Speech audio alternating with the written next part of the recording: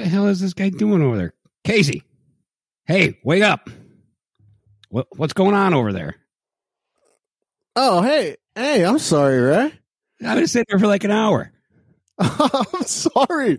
I took some of those Sunday scaries that we talked about last week on the show. Yeah. And I got this incredible pillow from Sweet Z Mattress. And I must have just dozed off here before the show. I apologize, man. Looks pretty cushy. Dude, I'm going to tell you something. This is one of the best pillows that I've ever rested my head on. 100% all organic, plant-based materials. I have been getting some great sleep with this pillow, and by taking those Sunday scaries that we talked about last week. Yeah. Incredible. Cool. Where can somebody get a pillow like that?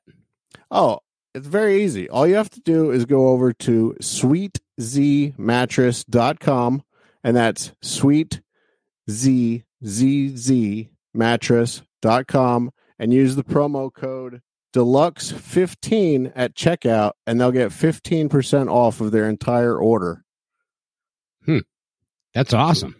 Yeah, it's really awesome, Ray. They have awesome beds, pillows, all kinds of stuff. It's really good stuff. All organic, 100% plant-based. Use code Deluxe15 at checkout for 15% off of your entire order. This podcast is part of the Deluxe Edition Network. To find other great shows on the network, head over to deluxeeditionnetwork.com. That's deluxeeditionnetwork.com.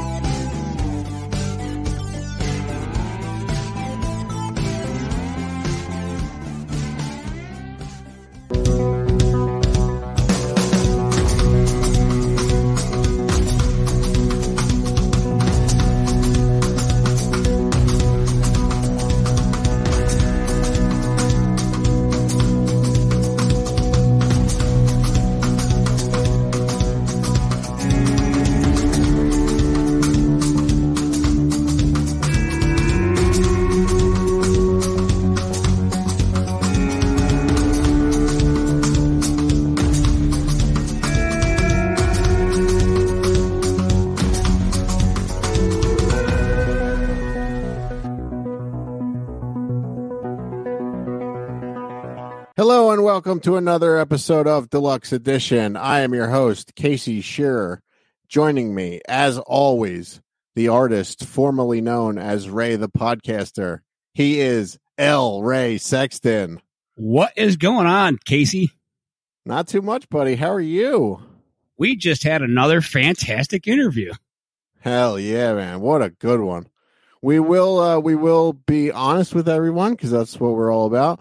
We did have some technical difficulties, but we just had the great Doug Jones on the show, which you'll be hearing in a few minutes right after this quick house cleaning.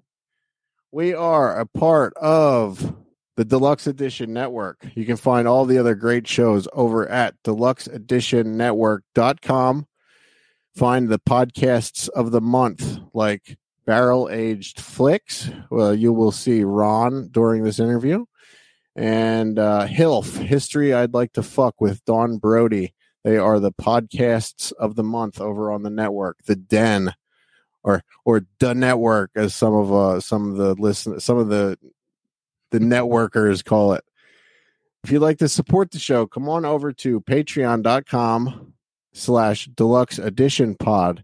And over there, you will be able to find the show immediately after it is recorded, unedited, with all the flaws. If you'd like that kind of stuff, come check it out. You can also hear about what we talk about before and after the show with the guest. Come check it out. Check out all of our previous shows over at deluxeedition.show. And let's see, if you want to buy a t-shirt, nice weather's coming up, go get a t-shirt. whatamaneuver.net/collections/deluxe-edition. Ray, where can people find you, bud? I am the 10 Cent Beer Night Podcast. You can find me on Instagram and Facebook. Just put in 10 Cent Beer Night Podcast. You can go to TeePublic and get yourself some sweet, sweet merch. I am really pushing the white chick tank tops for summer. And I think you know why. It has to be white. Don't waste your time with any other color. Go get those bootlegs, Raise the bootleg monster. And look at that. That is the bootleg deluxe edition that is available at my TeePublic store. That's right. And speaking of T-shirts, I do have to give a shout out here to the Haunted Tales podcast. I won this T-shirt on an Instagram gimmick that they had. So thank you very much, Haunted Tales Network. Not the Haunted Tales podcast, not a part of the network yet. So check them out. And here is our interview with Doug Jones. Thanks so much, man. So how's your weekend going, man? What does Doug Jones do on his off time? You're so busy constantly. Right. I'm a very boring person. I don't have like any like great exciting hobbies. I don't horseback ride. I don't play tennis. I just basically watch the Hallmark Channel and sip coffee. Hey, that sounds all right. For as hard as you work and as many movies and TV shows and films that you're doing, just sitting back and relaxing, there's nothing wrong with not having any hobbies or anything. Well, that's very, very kind of you. Thank you. One of my questions going down the line here, talking about that. So I guess you don't write, no like side projects or anything going on, like no writing. Well, I mean, unlike other actors who want to direct and produce, I don't want to do any of those things. Writing, I do have a writing project.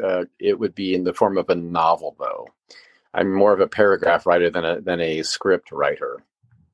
So okay. I'm 4 chapters into a novel that I started during the pandemic, and since then, I had to go back into production on Star Trek Discovery, and then once I haven't gone back to my book yet. I need to get back to chapter 5 now.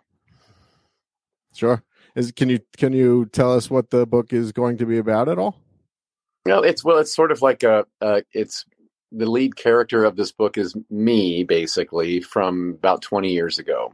So he's an actor who does lots of rubber bits, monster roles, and but he handles his lack of fame a lot differently than I did.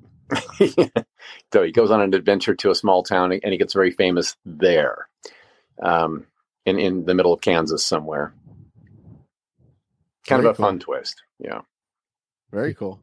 Well, I'm looking forward to reading that. I've been starting to read a lot more lately, so that will be interesting to read.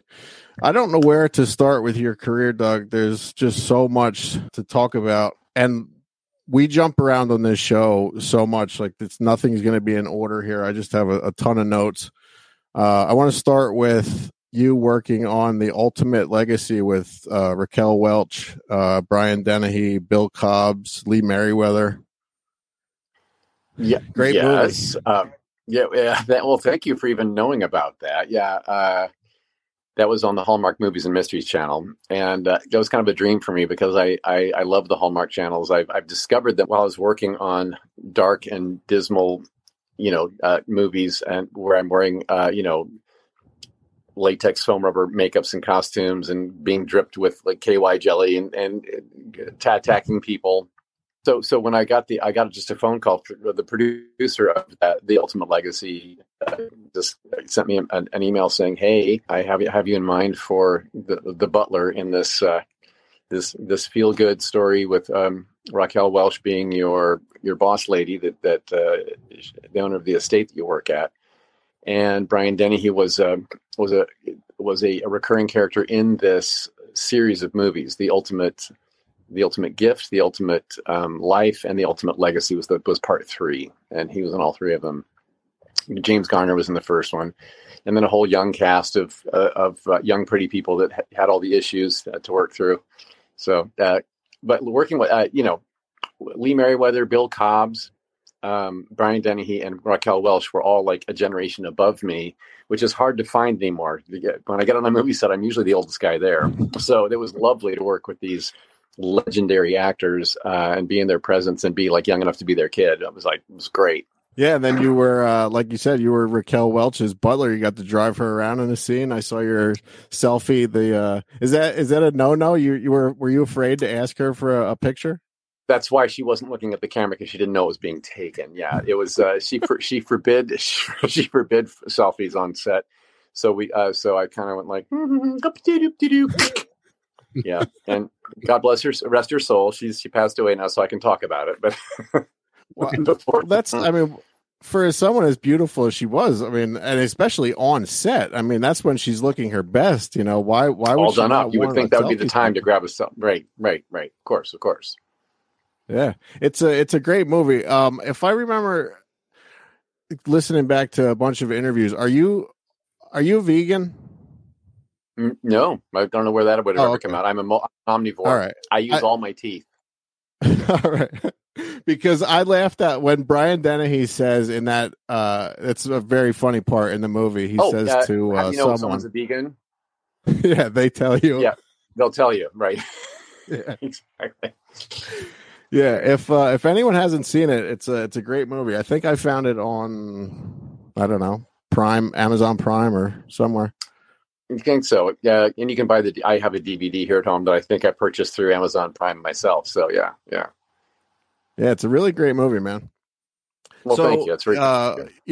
Most people know you from, you doing you talked about being in rubber suits and all that stuff. Do you prefer doing those, or do you prefer movies like The Ultimate Legacy, where you just are a regular person?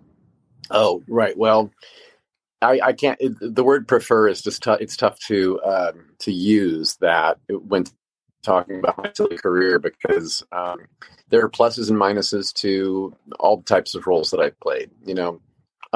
When you're in a rubber makeup and you're glued into something and they've changed your look entirely, that does afford me the chance to play a wider array of characters than I could ever do with my own face, and also gives me some longevity in my career. You're not aging on film when you're covered in rubber, but then the outcome of that has been, I've been on the stage at the Oscars when The Shape of Water won Best Picture. I attended the Oscars years before when Pan's Labyrinth had 6 nominations, and so it has afforded me a lot, those kinds of roles in those kinds of pictures with a director like Guillermo del Toro, especially. But then when I get to do something like The Ultimate Legacy or another indie film that I did that I loved, My Name is Jerry. It's on the YouTube in its entirety for free. My Name is Jerry. I played the title character of Jerry, a midlife crisis fellow, middle-aged guy going through midlife crisis. I wanted to bring that up next. Yep. Yeah. So that getting to do something that comedic and with being in the makeup trailer for 10 minutes instead of 4 hours there's a plus to that too, of course. Sure. Yeah, so let's talk about My Name is Jerry. I just watched that last night. Another great movie. You're the lead in that with Don Stark from everybody. A lot of people know him from the 70s show. Steven Yeun. I believe this might have been Steven Yeun's first movie ever. People know him from Glenn as from Walking Dead. Another very funny part in this movie, before you tell us a little bit about it, but when you shake the guy's fist, when he goes to give you the fist bump and you go and you shake his hand, I laughed so loud because I laughed so loud during that because I was a pro wrestler right out of high school, and people used to go to fist bump me all the time, and I used to shake their fist. I used to shake their fist exactly like that. Awesome. Yeah, no, it was great. Yeah, that was Steven Yeun was living in Chicago at the time. We filmed that My Name is Jerry in Indiana, and that's my home state. That's where I come from. So they did some local casting. The closest big city that had a talent pool would have been Chicago. So yeah, he came from there and had a strong improv background and, very comedic. So he was a delight to work with. And I'm very proud of his success since then with The Walking Dead, and also his Oscar nomination for Minari. So he's gone a lot of places. But that movie came about. The director and writer of that, Morgan Mead, was a film student out here in Los Angeles back in the 2004. and got a hold of my agent at the time and asked if I would do a small cameo in his short thesis film for his film school. And it was a time when I was entertaining more of those. I had more time. And so, but I wanted to have a sit down coffee date with him just to see like, what's the story he wants to tell? What's his vibe? Well, is this a good situation to get myself into or not? And you never know with a student film. So we met at a coffee shop in Burbank, and 3 hours later, we're laughing. I just loved this kid, and he had a lot of toys in his head, and I liked his creativity and his storytelling abilities. So I said, yes, you know what? I want to be I would like to do your short film, and I would like to be in anything else you ever make in your entire career as well. So we did his short film, and he passed with flying colors. Went back, and then he went back home to Indiana, where he's also from, and started working his life, and wrote a feature film script and emailed it to me and said, I don't know if you want to be in this or not, but I wrote this for you. And it was My Name is Jerry.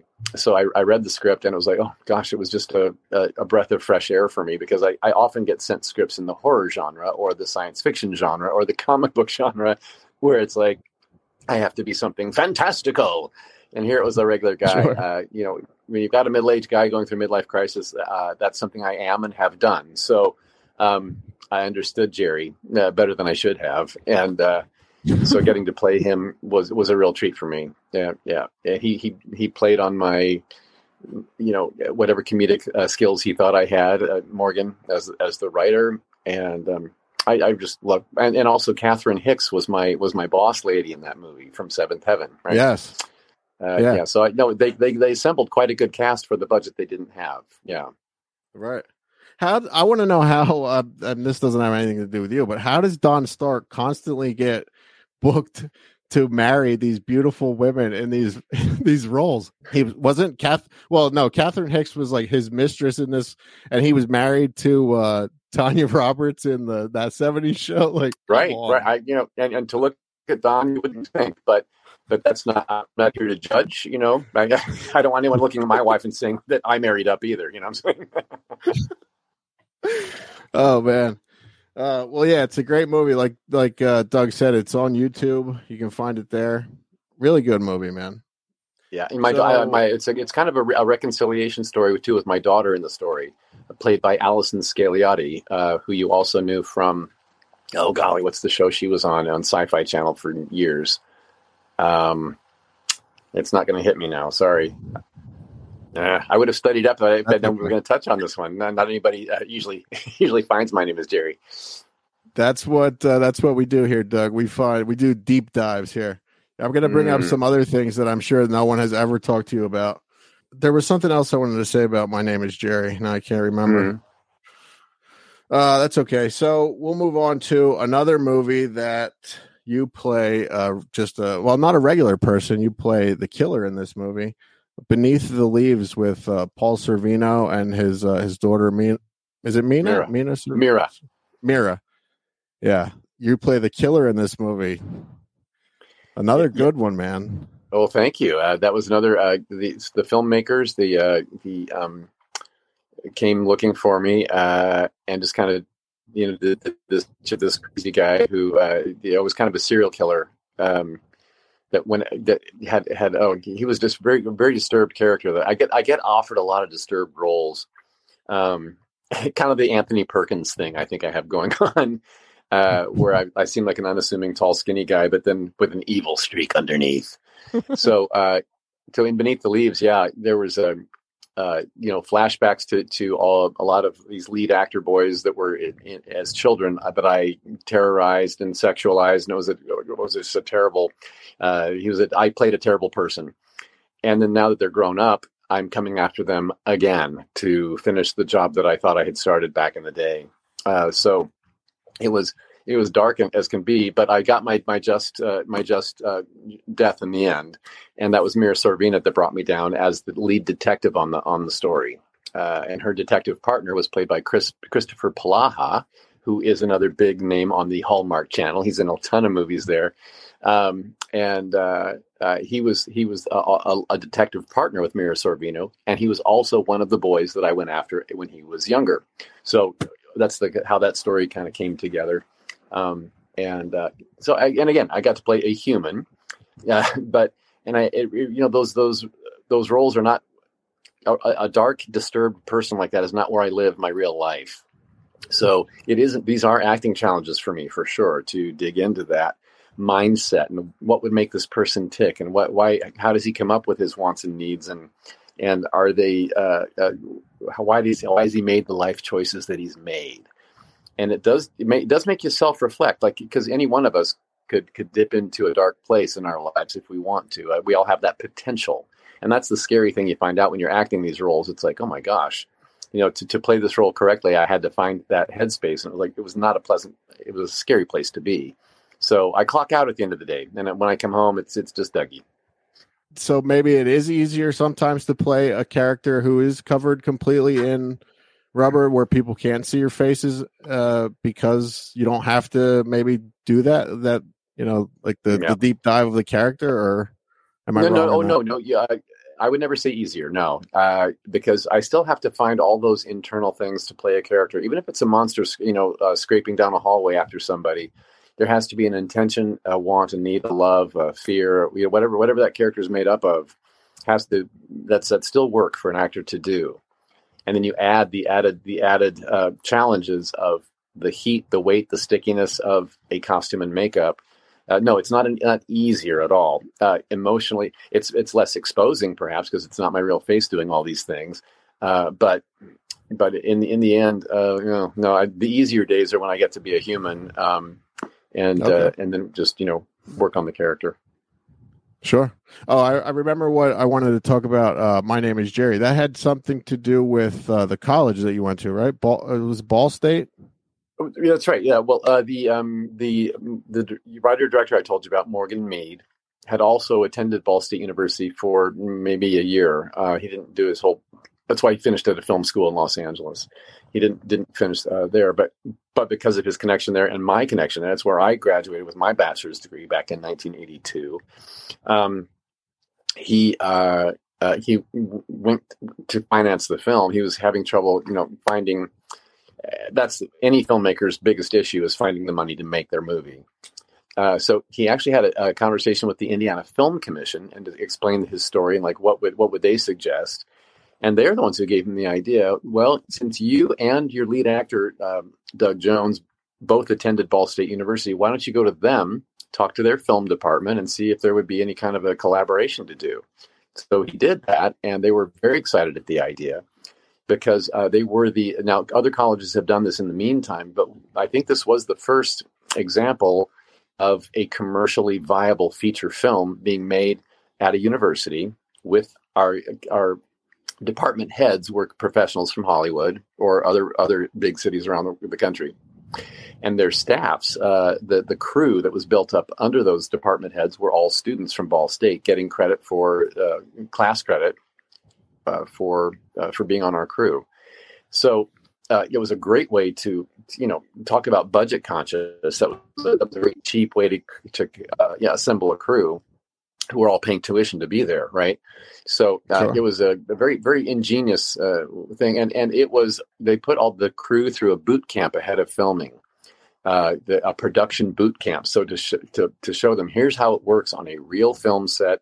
Here's how you carry a sandbag. Here's how you set up a C-stand. These are all technical things that we build a set with, and here's how you assist a camera operator. Here's how you're supposed to carry their bags around, and here's how you put up a reflector sheet, and all kinds of things.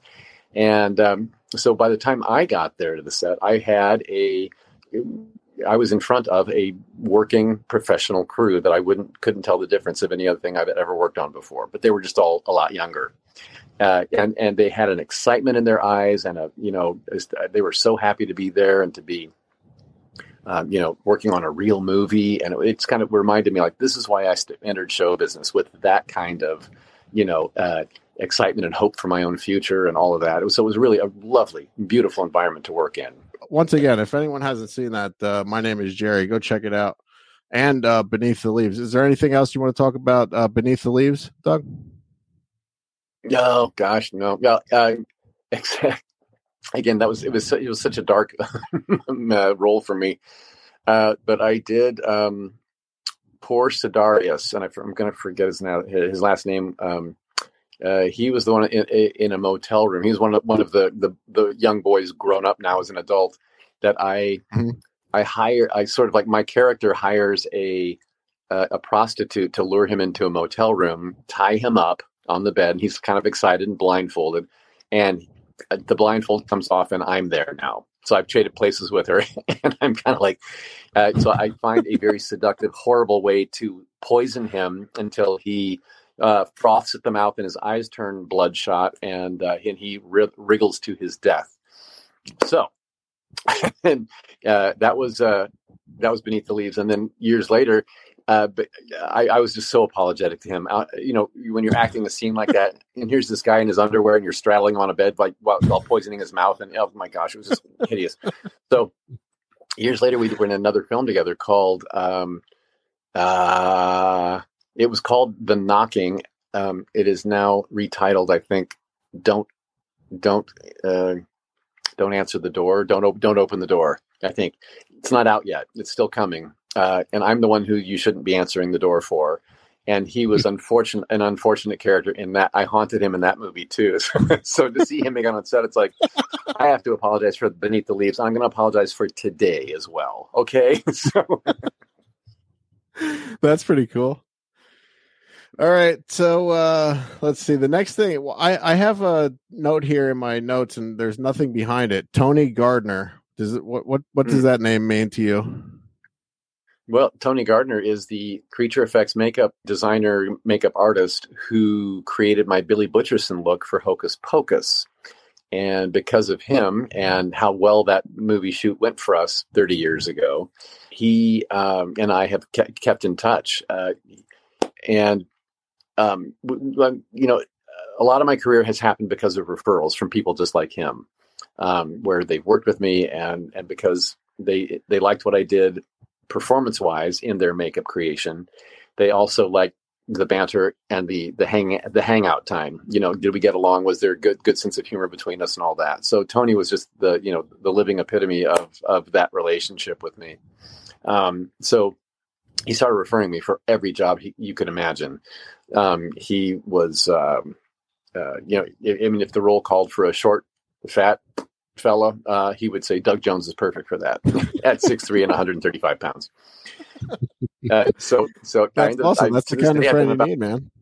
Yeah. Oh yeah. So he because of him that I did a small cameo in Adaptation with Nicolas Cage and Meryl Streep, and he was responsible for a FedEx commercial I did, and for I did a small cameo in Stuck on You with Matt Damon and Greg Kinnear. The list goes on and on, including all the way up to Hocus Pocus 2. 29. We filmed that last year, 29 years after the first one came out. And so he recreated my makeup on me again, looking exactly the same as I did 3 decades before. So Tony and I, we have a lot of rich, lovely history. Very cool. Very cool. So I want to talk to you about, there's another, you talked about these indie things that you do. Dying is Easy. You're only in it for a very short time, but you play the Riddler. It's a Batman fan film with Michael Madsen as Harvey Bullock. Kevin Porter plays Batman, and very popular cosplayer on Instagram, Vera Bambi, plays Poison Ivy. How do you get involved with something like this? Right. Well, Bat in the Sun is the production company name, and they've done a lot of DC Comics kind of short film fan films but their YouTube channel has millions of subscribers and views, so they're actually huge. It's like they're a television production company on their own.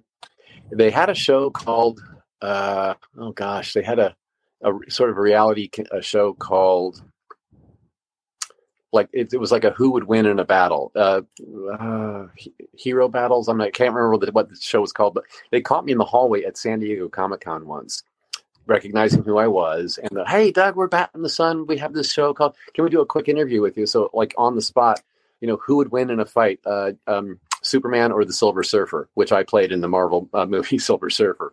Yeah. Fantastic Four. So I had to answer on camera. Well, I think in between these two, I'm going to say the Silver Surfer, actually, even though Superman has a lot of powers, the Silver Surfer has the power cosmic. I mean, I brought planets down. Anyway, so that's how we met. And that same production company is who did all of these very slick, high production value, scripted, short films that pay homage to all characters. So Kevin Porter, who plays their Batman, and he is one of the best Batmans I have ever seen on film. And that includes all of the ones who have been in the big WB Warner Brothers movies. Kevin Porter, he really channels what Batman should be from the comic books and beyond. He and I befriended each other over the years too. We have had many lunch dates together. So between him, my connection to him, and my connection to the Bat in the Sun producers and writers, they collaborated with this. They wanted to do another Batman short called "Dying Is Easy," where he really has his a showdown with the Joker. But on his way to get to the Joker, he goes through this prison area where a lot of the Batman villains are jailed up. The Riddler being one of them. And so I think they'd had a lot of fan fodder, over on the internet saying that, Doug Jones should play the Riddler. So they reached out to me, and I said, heck yeah. So it was one day of my life that we shot during the pandemic. It was that was the first thing I filmed after the world shut down. Wow. And it was really, really great. It was great to be back on a set again and filming something that had such love behind it and such fan support. Again, yeah, like you said, I was in it for just a split second as Batman walks by me. I'm kind of, giving a little silly riddle in my head. So I had to, it was one line of dialogue, but it was tough to memorize because it was kind of lyrical and riddly, of course, because I was a Riddler. So there's a good chance that I'll be back with them again doing something else in another Batman fan film of some sort, hopefully with playing more Riddler and more of him. Let's hope. Very cool. Awesome. Yeah, that I was very surprised at how well that was done. It's really, really good. You've been looking pretty good these last few weeks, man. Yeah, I got a secret stash of the stuff in the mail. Oh, yeah. Oh, you got the Caldera Lab stuff too, huh? I did get it. Dude, this is some great stuff, man. It's a 3-product regimen. You can go to their website and check the third-party results yourself. You don't have to believe Ray or I, but we've both been using it. It's great stuff. The 3-product regimen of the good, the base layer, and the clean slate. People who have used it are experiencing smoother and healthier looking skin. It's really great stuff. Go over to calderalab.com and use promo code DELUXE for 20% off. This is a great deal, Ray. Yeah. Look good, feel good, live good. That's what I always say. Absolutely. calderalab.com. Use promo code DELUXE for 20% off of your entire order. There's one more thing I want to talk to you about before we get into the fan questions. We have a bunch of fan questions. No, actually, I have a few more things too. Tales from the Crypt with Ernie Hudson and Joan Chen. Yeah. This is going back a little bit. Sure is. And I did so little on that show. One episode was set in a 1930s circus tent sort of a theme. Like a sideshow thing. So being a contortionist, I can put my legs behind my head. I got cast as a circus contortionist sideshow person. I think, and I didn't really brush with Ernie. I did with Joan Chen a little bit. Gosh, this was during her, I think she was right off of her days on Twin Peaks, wasn't she? Yeah. And just like such a dynamic screen presence, and to be in front of her live and in person was just like, oh, she's so beautiful. Oh my gosh. I didn't. Ernie Hudson was kind of the ringmaster, sort of the announcer person for this sideshow circus traveling tent show. And I was just there for one day, and I watched how as they carried the scene around. The camera kind of went by me at one point. I was supposed to do something funny and twist it up, but it just kind of wasn't much. So when did you mentioned that you're a contortionist, and I know that you did a lot of commercials where you had to get into small boxes and things like that. When did you learn? Like, when did you figure out that you could do things like that? Yeah, when I was a kid. Yeah, I sat in funny positions while watching TV or something, and my brothers would be like, "That looks really weird," and I'd be like, "Oh, you think that's weird? Well, try," and you just be pushed to the next level. And then you become a party trick, show them that thing you do. So, yeah. So I never really traveled with a circus in real life as a contortionist because I'm kind of a one trick pony. I can put my legs, behind my head, sort of this way, and but that one sight gag has come in handy over the course of my career. I did a lot of TV commercials and a lot of sitcom appearances in my early days because that was the sight gag I brought with me. Yeah. When I was a kid, I don't know if I can still do it. When I was a kid, my friends used to always make me. Yeah, I can still do it. They used to make me bend my thumb back like that because. That's the face that's quite unsavory. All right, so let's get into some of the things that you've done as a monster. I want to talk about Pan's Labyrinth a little bit. Last week we talked to Bo Svensson, and in a lot of his older movies, they were filmed in Italy.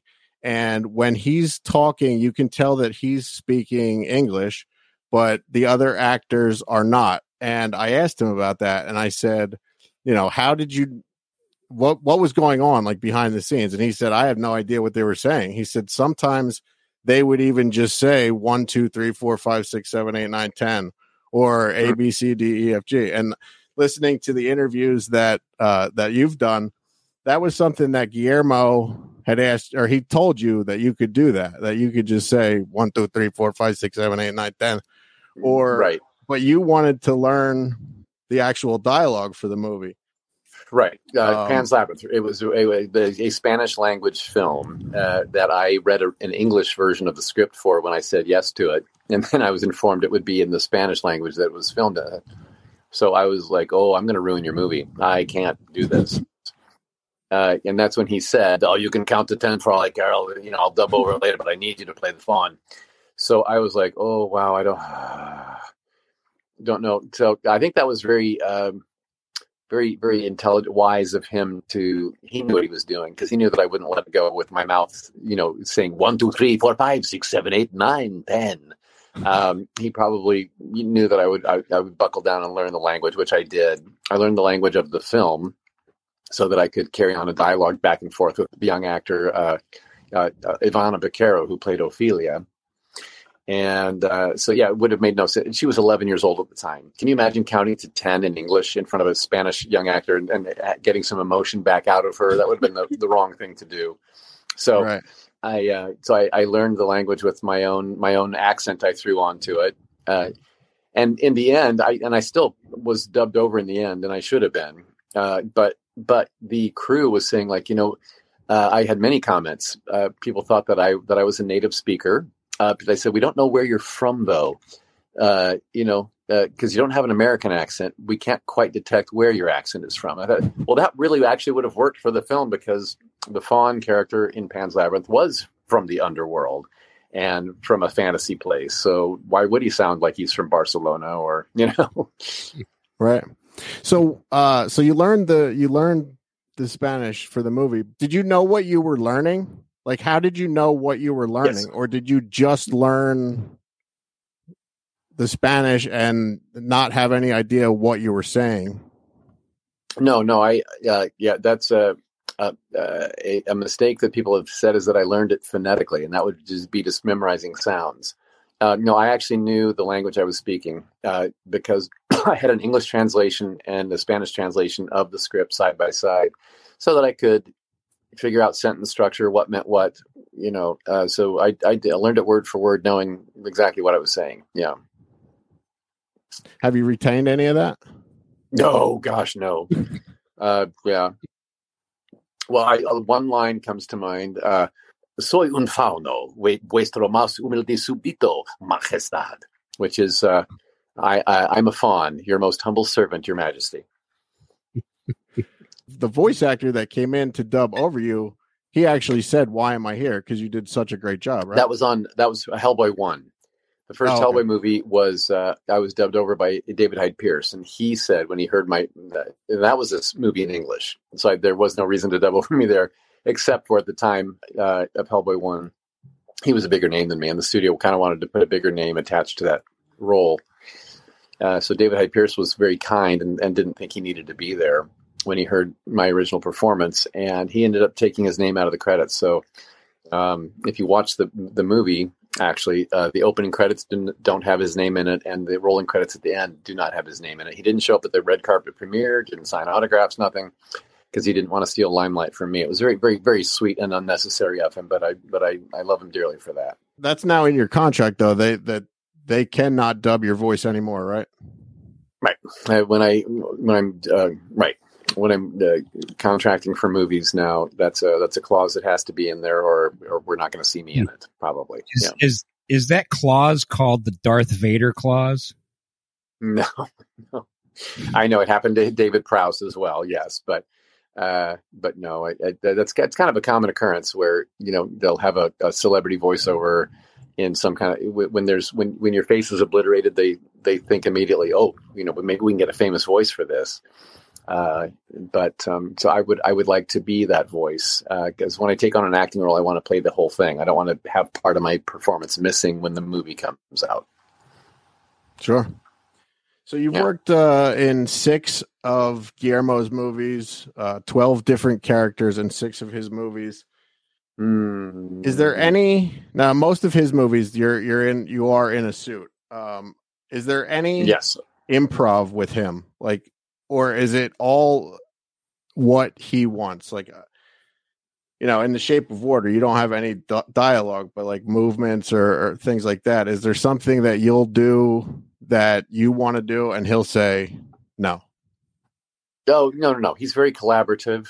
He absolutely has a vision for everything that he's ever filmed ever in his life, which, we all can appreciate his visionary storytelling.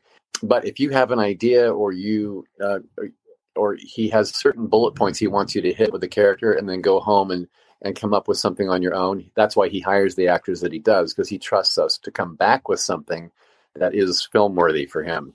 So he's done it with me several times where he'll just talk with me about, here's a couple of traits or idiosyncrasies or things, personality traits I want to see with a different character or creature that I want you to play. And then I'll come back with that. So the Hellboy movies, for instance, would be Abe Sapien was a fish man mutant. So basically, he didn't give me a whole lot of notes on Abe Sapien. I just just what was in the script that he had written. That he's very intelligent. He reads 3 books at a time. He's the calming influence next to the brash Hellboy character. And so I kind of took a note from my goldfish in a home office fish tank of mine, how they calming their fins were, and how curious their heads were as they darted around. So I kind of made Abe Sapien. His head was more perky and curious, and his hands would be more fin-like. So when I brought that to the table, he was like, "I love that," and we never talked about it again. So very simple. So with a lot of his movies, you're brought in very early to rehearse things because of maybe being in the suit and stuff. Is that a normal thing that other directors will do? That's a luxury that you don't always get. But for instance, because the makeup process creation starts, they have to start doing test fittings and camera tests with creatures long before other actors are even cast often. So I do get more time with a character than most actors do on his films. And in The Shape of Water, once that process was done, I had rehearsal time with Sally Hawkins, the lead actress, we had 3 weeks of dance rehearsal time because that movie went off to she went into a fantasy of that she was in an MGM musical. And so we had a dance routine to do. And so neither one of us being trained dancers, we had about 3 weeks of rehearsal before the movie started filming, which was really actually very helpful for both of us. Not only did we learn a dance routine, we also learned some trust with each other, and we got to, know each other really well. We cried together, we laughed together, we shared our fears of like how big this movie was for us, and are we up to the task? And so we actually had a camaraderie between the two of us that hopefully then by the time we went to camera 3 weeks later, we had a chemistry already built in that I hope showed up in the movie. Before we get into our fan questions, we have a new segment that we've been doing with Ray here. It's called Real Questions, and I promise, Ray, this will be the last time that I ever tell this the story that goes with the real questions. So, Doug, I sort of catfished you into being here through I run Mark Singer's yes, Instagram page and his Facebook page. And when I started that, I keep getting these likes from a blue check mark, Doug Jones, and that's how and Mark did want to start a podcast and all that stuff, and that's how we connected. Unfortunately, I don't think he wants to do that anymore. But so I know you're a fan of Mark's. Big fan of Mark's. In fact, I discovered him in I think it was a TV movie he did back in the 80s.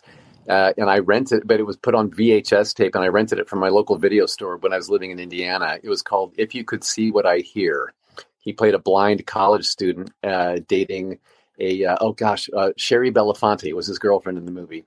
Yep. And he was fantastic in that. And I'm like, who is that blonde guy?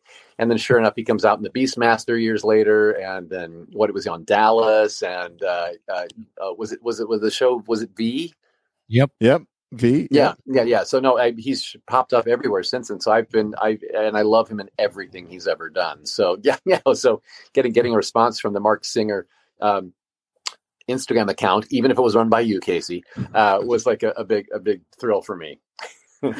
Yeah, well, imagine now how I feel that I'm his friend and that I hang out with him occasionally. It's pretty incredible. And he came up.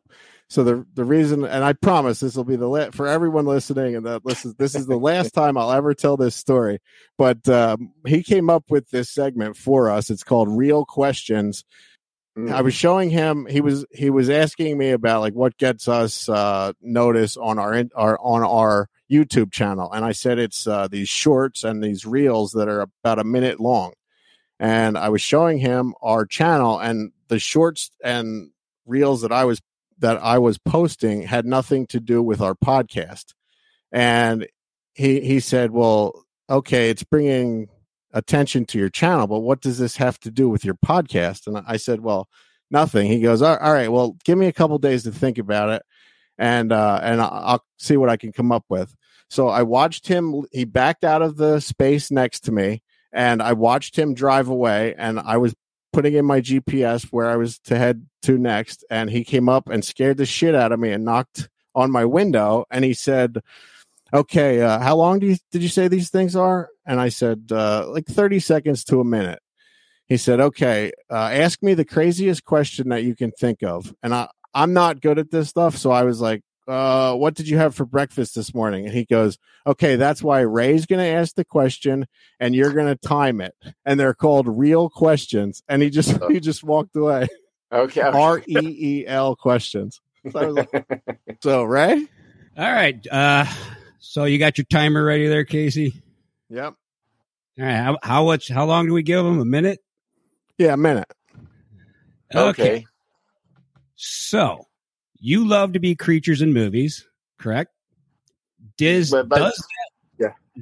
that love come from when you were portraying Charlie the Cardinal at Ball State University? I'm going to say yes. And Ball State University will take credit for my career because they were the first costume character I ever played. Was this big floppy bird in a cardinal in a big red bird suit with yellow tights on my legs and big yellow floppy feet on the basketball court at Ball State in Indiana. So yes, that was the beginning of my wear something around the head and be sweating profusely in it. What was your go-to move to get them all jacked up? Oh, I had a good move. I can't show you because I can't get far enough away from the camera, but it was a full body flapping of the wings while I bounced my body up and down. So it looked like I was actually flying on one leg. I had the other leg kind of behind me while I was flapping up and down. It was a crowd pleaser. Yeah. Oh my gosh. Very cool. Very cool. All right. We're going to get into some fan questions. And like I mentioned here at the beginning of the show, Doug, we have some Patreon members here. Mm-hmm. Bring them in to ask you 2 fan questions. And if any of our listeners would like to do this, they can join our Patreon, patreon.com/deluxe edition pod. Here they are. Hello. Sammy and Ron from Barrel Aged Chicks and Barrel Aged Flicks. Hey, what's up, Doug? Hello, hey, Doug. good to meet you both. Hi. I'm fangirling so hard this entire time. So thank you so much. It's so sweet of you. Oh my gosh. No, like I've had the biggest things for Billy Butcherson and I've seen all your movies and I've like, oh my gosh. Aw. Okay, so I guess I asked my question. Yes, Sure. I'll go first. So since you are such an amazing transformative monster actor, what would be the most difficult prosthesis that you've ever had in your career that you had to deal with? Oh, right. The farther from human you get, the harder it's going to be. So if you see me stand up in a humanoid sort of position, those are not easy, but they're easier than when I played the mother bug in a horrible straight-to-video movie called Bug Buster. Yeah, it was just a heinous job for me. I had a big stinger coming out of my ass, and I had big wings, and my bug head was up here somewhere, and I had to it was on a pulley contraption, and I had big 6-foot pinchers that were attached to my own front arms, and then I had 6 legs coming out of my sides. Oh my It was absolutely heinous to work in, and it was a silly comedy movie, of course, the name Bug Buster, with Randy Quaid in it as a supporting player. My scene was with Randy Quaid, but these insects are attacking a small town, and no one knows where they're coming from, and they're killing people. So finally, they bring in Randy Quaid, who was like this ex-military guy with big Coke bottle glasses, like, yeah, we're gonna kick some bug ass. So he finds a cave outside of town where they're coming from.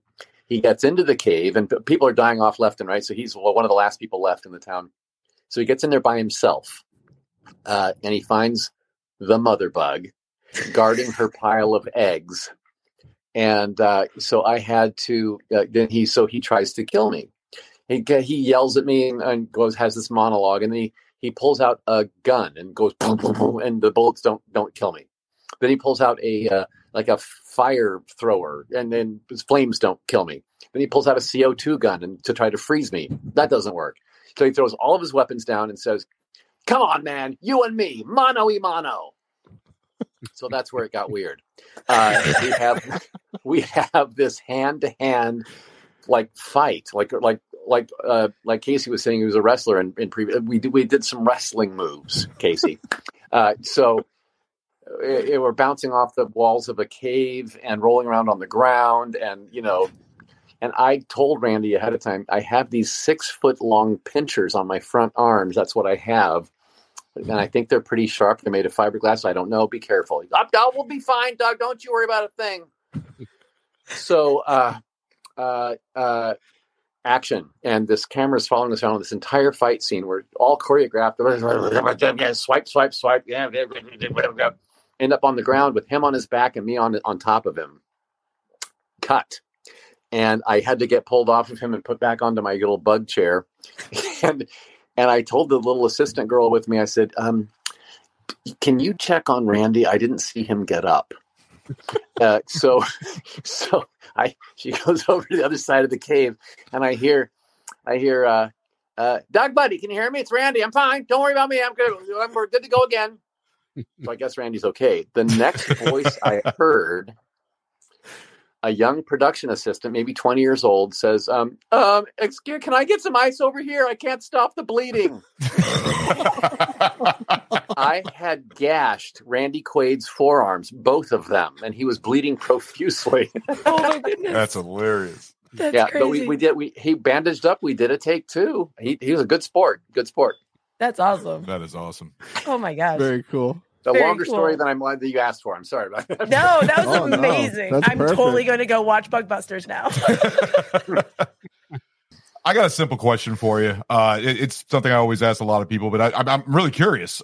And by the way, loved your performance in Shape of Water. That's Thank you. Great performance. Seriously, I enjoyed the hell out of that. And every performance you've done, you are just a master at with the suits and everything. You're great at it. I love watching you. Thank you. What is your favorite movie of all time? I'm curious, like your favorite movie, your go-to movie that you can watch over and over again. Well, I have a handful, but and we watched one of them just last night, the missus and I, Notting Hill with Julia Roberts and That's a good movie. Hugh Grant. Good movie. I'm a feel-good, lighthearted, happy ending type of movie watcher. But if I was going to be banished to a deserted island and only had one movie I could take with me on DVD, that movie would be Somewhere in Time, 1980, with Christopher Reeve and Jane Seymour. It is a time travel romance that happens, and it all takes place on Mackinac Island in Michigan. Beautiful at the Grand Hotel there.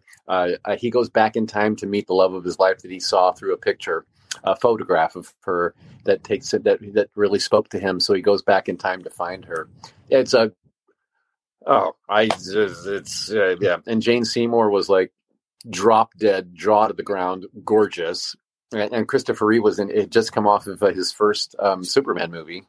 Yeah. So yeah. I could watch that one and have again and again and again. Wow, I'm going to watch that movie now. I've never seen that. There you go. Somewhere in Christopher Reeve. Christopher Reeve is awesome. So Somewhere in Time. Thank you very much. Okay. Yeah, thank you guys so much. Thank you. Thank you so much, Doug. Big love. Thank you, guys. Bye. All right, love you guys. Bye. All right, so Jacob Stewart would like to know your favorite and least favorite character that you embodied. Again, favorites and least favorites that's picking out of a 37-year career. It's almost impossible to do. Sure, but it's like somebody asking what their favorite, who's your favorite child, right? Exactly. A parent can't say that. So, because I don't want to diminish anything else I've done by picking the favorite.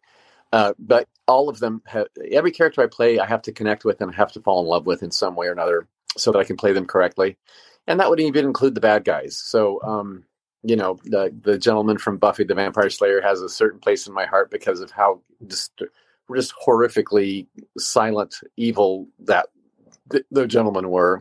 But I love Abe Sapiens, his gentle, intelligent touch on a superhero team. I love the Silver Surfer for his quiet strength. That that was a lesson for me that less is more. Because I tend to flap my hands around when I talk and make a lot of facial expressions, and the Silver Surfer didn't have to do that.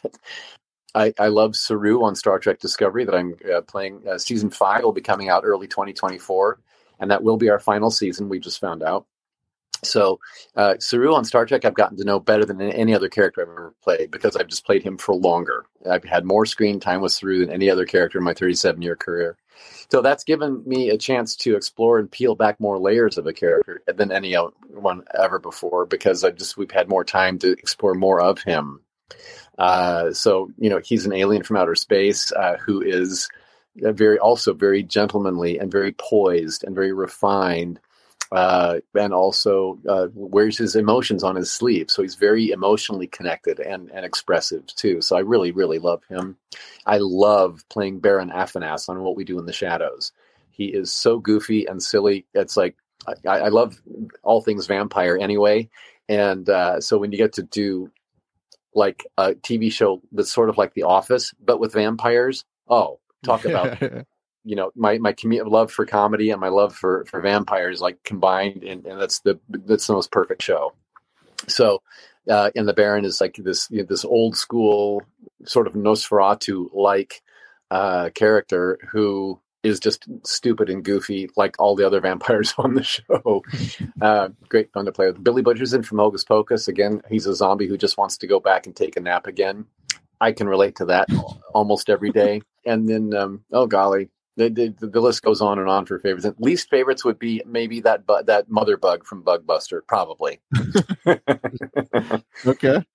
Well, you mentioned a bunch of things there that have to do with our fan questions. So let's start with this one. Michael Ortiz, he wants to know, is there any chance of a Saru spinoff from Star Trek Discovery? Well, I don't know what the network or producers might be thinking about that. I'm 62 years old now, and I've worn an awful lot of rubber bits in my life, and I've been there and done that with Saru now. So I'm not sure how much more Saru I need to play.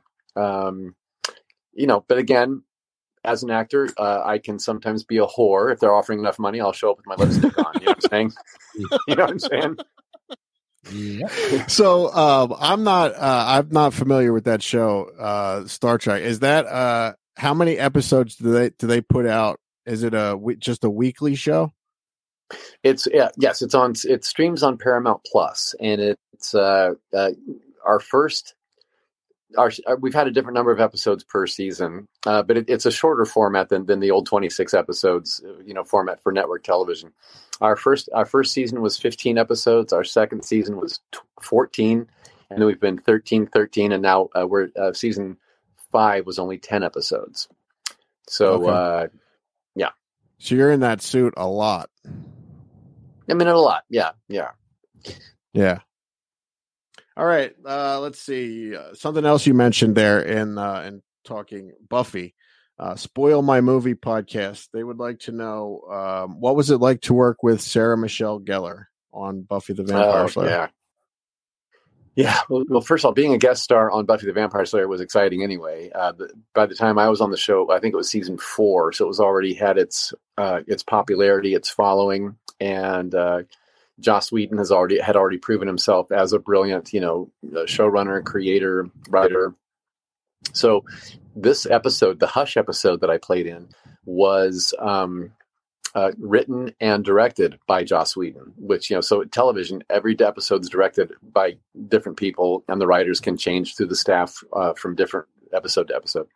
So the fact that he came out of his office to do this one, to have it hands-on with this episode, we knew it was going to be special anyway.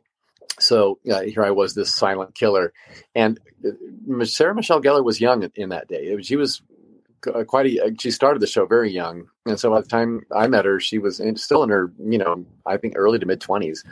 And as a number one on a call sheet kind of actor, she was great and very gracious with us. And a crew member told me, though, said that if Sarah likes you, you'll get along great. And so she did. So we got along great. But I had to attempt to kill her in a little scene where we had a big action at the end of the episode. She had a showdown with us, and there was some kicking and there was some swiping of knives and things. And so I had to put a knife into her back and hold her. And so it's funny. She didn't make a fuss over it at all, but her crew members and all the crew that work with her every day on the show were very protective of her. And it was nice to see, actually. They were telling me, like, listen, you're a guest star. You're going to be gone after this episode's done. Do not hurt our Sarah. Right. I'm like, okay. Well, yeah. So they were very quick to remind me that she's, they're all there because of her, and I better not ruin their gig. You know what I'm saying? I don't blame them for that at all. Yeah, absolutely. Well, I have one more question here. One more fan question. Brad Franca. He's from Bev's Video Kingdom, another podcast on our network. Ask Doug if he enjoyed working on The Danger Element and Sock Baby with John Soros and Justin Spurlock. I guess they're from that area, like up in the Oakdale area. Is that where that Modesto? That and yeah. Yeah. up in California, right? I had a ball working on the Danger Element and the Sock Baby episode that I did.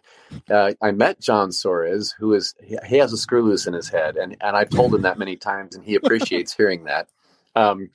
He's and Justin Spurlock. It's a bunch of friends that got together to start making this silly web series up in Modesto and California, and I met John Suarez and Justin. They were standing in line at San Diego Comic-Con when Guillermo del Toro and I were there promoting Pan's Labyrinth before it came out. So that would have been in July of 2006. I'm going to say, I think that was right. Yes, it was July of 2006. So we did a little poster signing. The movie hadn't come out yet. Nobody knew what Pan's Labyrinth was. But the first Hellboy movie had been out by then, and John Suarez was a huge fan of the Hellboy movies and of Guillermo del Toro's previous work as well. So they stood in line and met us, and he gave me a DVD. Here's some silly things we've done with my production company. So I actually went home and months later finally found that DVD, and I thought, I'm going to pop this in. Watched it, and it was hilarious tomfoolery with a lot of stunt fighting and really, really well done stunt fighting with a bunch of like friends that get together. So I got back with him right away going, I just finally saw your DVD. I met you at Comic-Con. Who are you? What can I be in of yours? And so that's when Sock Baby Part 4 came up. They wanted me, I played an evil version of Doug Jones in that. And then The Danger Element was a feature film that he pulled together where I got to play Dr. Elemus. I was this evil scientist with an indistinguishable accent somewhere in Europe. So I kind of made a French-German hybrid. And so it had some dark, serious moments in it, but it was also with silly people playing in it. It was a great combo. Yeah. Yeah, they're really, I mean, I'm sure they didn't have very much money to do those, but they're very well done. The fight scenes, like you mentioned, they're great. Like they're very well choreographed. Everything's filmed very well. Yeah. They even had some in Sock Baby. I think it was Sock Baby 3. They even had some like really cool special effects. Yeah. And so, doing that on like zero budget almost. Yeah. John Suarez and his friends are very, very talented young fellas, and they can work up a computer and cameras really, really well. Yeah. Yeah. Well, before we wrap up here, Doug, this is a question I always like to ask our guests. Is there anything that you've been in that you want more people to see that maybe they haven't seen? Golly, I don't. That's a great question. Well, there's going to be. I did shoot something this past August that's not out yet. It's a new series that's going to be on a family-friendly streaming service called PureFlix. PureFlix is a division of Sony. And they have this family-friendly, faith-based kind of platform called PureFlix. So it is an anthology show called Destination Heaven. One of those episodes was written just for me, and my character is another human, and he's a used car salesman with shifty intentions. And he has a heart attack, dies, meets God, gets a chance to come back and live his life the right way. And comedy ensues. It was written and directed by one of the original showrunners of that 70s show, Dean Batali, and he's hilarious and a really great writer. So it was really lovely material to dig into. So there's that coming, and that was supposed to be out in March on PureFlix, and it hasn't come out yet. So I'm not sure why that series has been postponed, but sometime soon. And also, I did a version of Nosferatu. My love of vampires was really fulfilled. Getting to jump into the skin of Max Schreck, we kind of recreating the silent film, but as a talkie with sound. So original film footage was used to create backdrops that we then were filmed on green screen and plopped into that original film footage. So that's why it took so long in post-production. We filmed it back, years ago, and it's finally done now. So within the next year, within the next couple of months, you should be seeing a trailer for it online. Nosferatu the remix, and Awesome. and so I'm very excited that the film should finally be seen in its entirety by the end of the year. Very cool. Nice. Very cool. I know I missed a lot. There's so much to cover. Ray, what do you have, bud? I got 2 quick hitters for him. The Bye Bye Man. I really like that movie.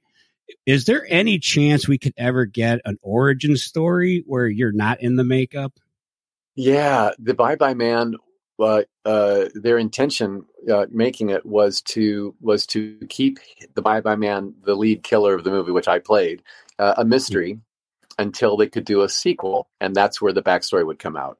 Well, our film creator Stacy Title has unfortunately passed away, so I'm not sure we're going to get to do a part 2. The Bye Bye Man was not. It was met with some financial success. It played in theaters across the country and did really well for the small budget that it had, and the return that it had was a success.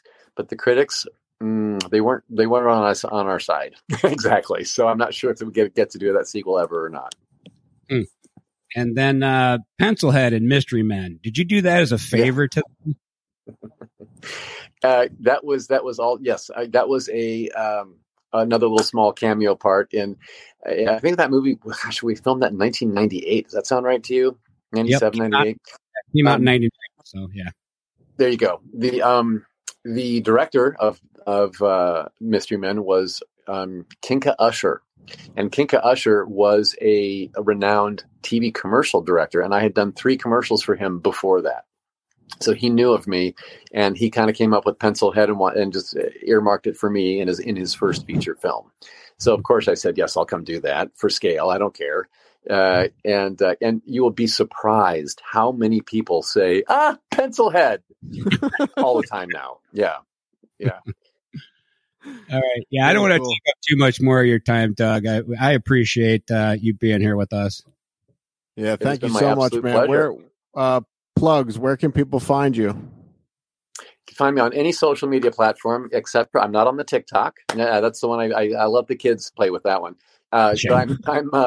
I'm on Facebook, Instagram, Twitter, LinkedIn, Snapchat, Tumblr, and you can find me Actor Doug Jones. All run together, no punctuation. Actor Doug Jones on all of them. Thank you so much, man. We really appreciate it. Bye-bye. Take care, you guys. Thanks again for having me.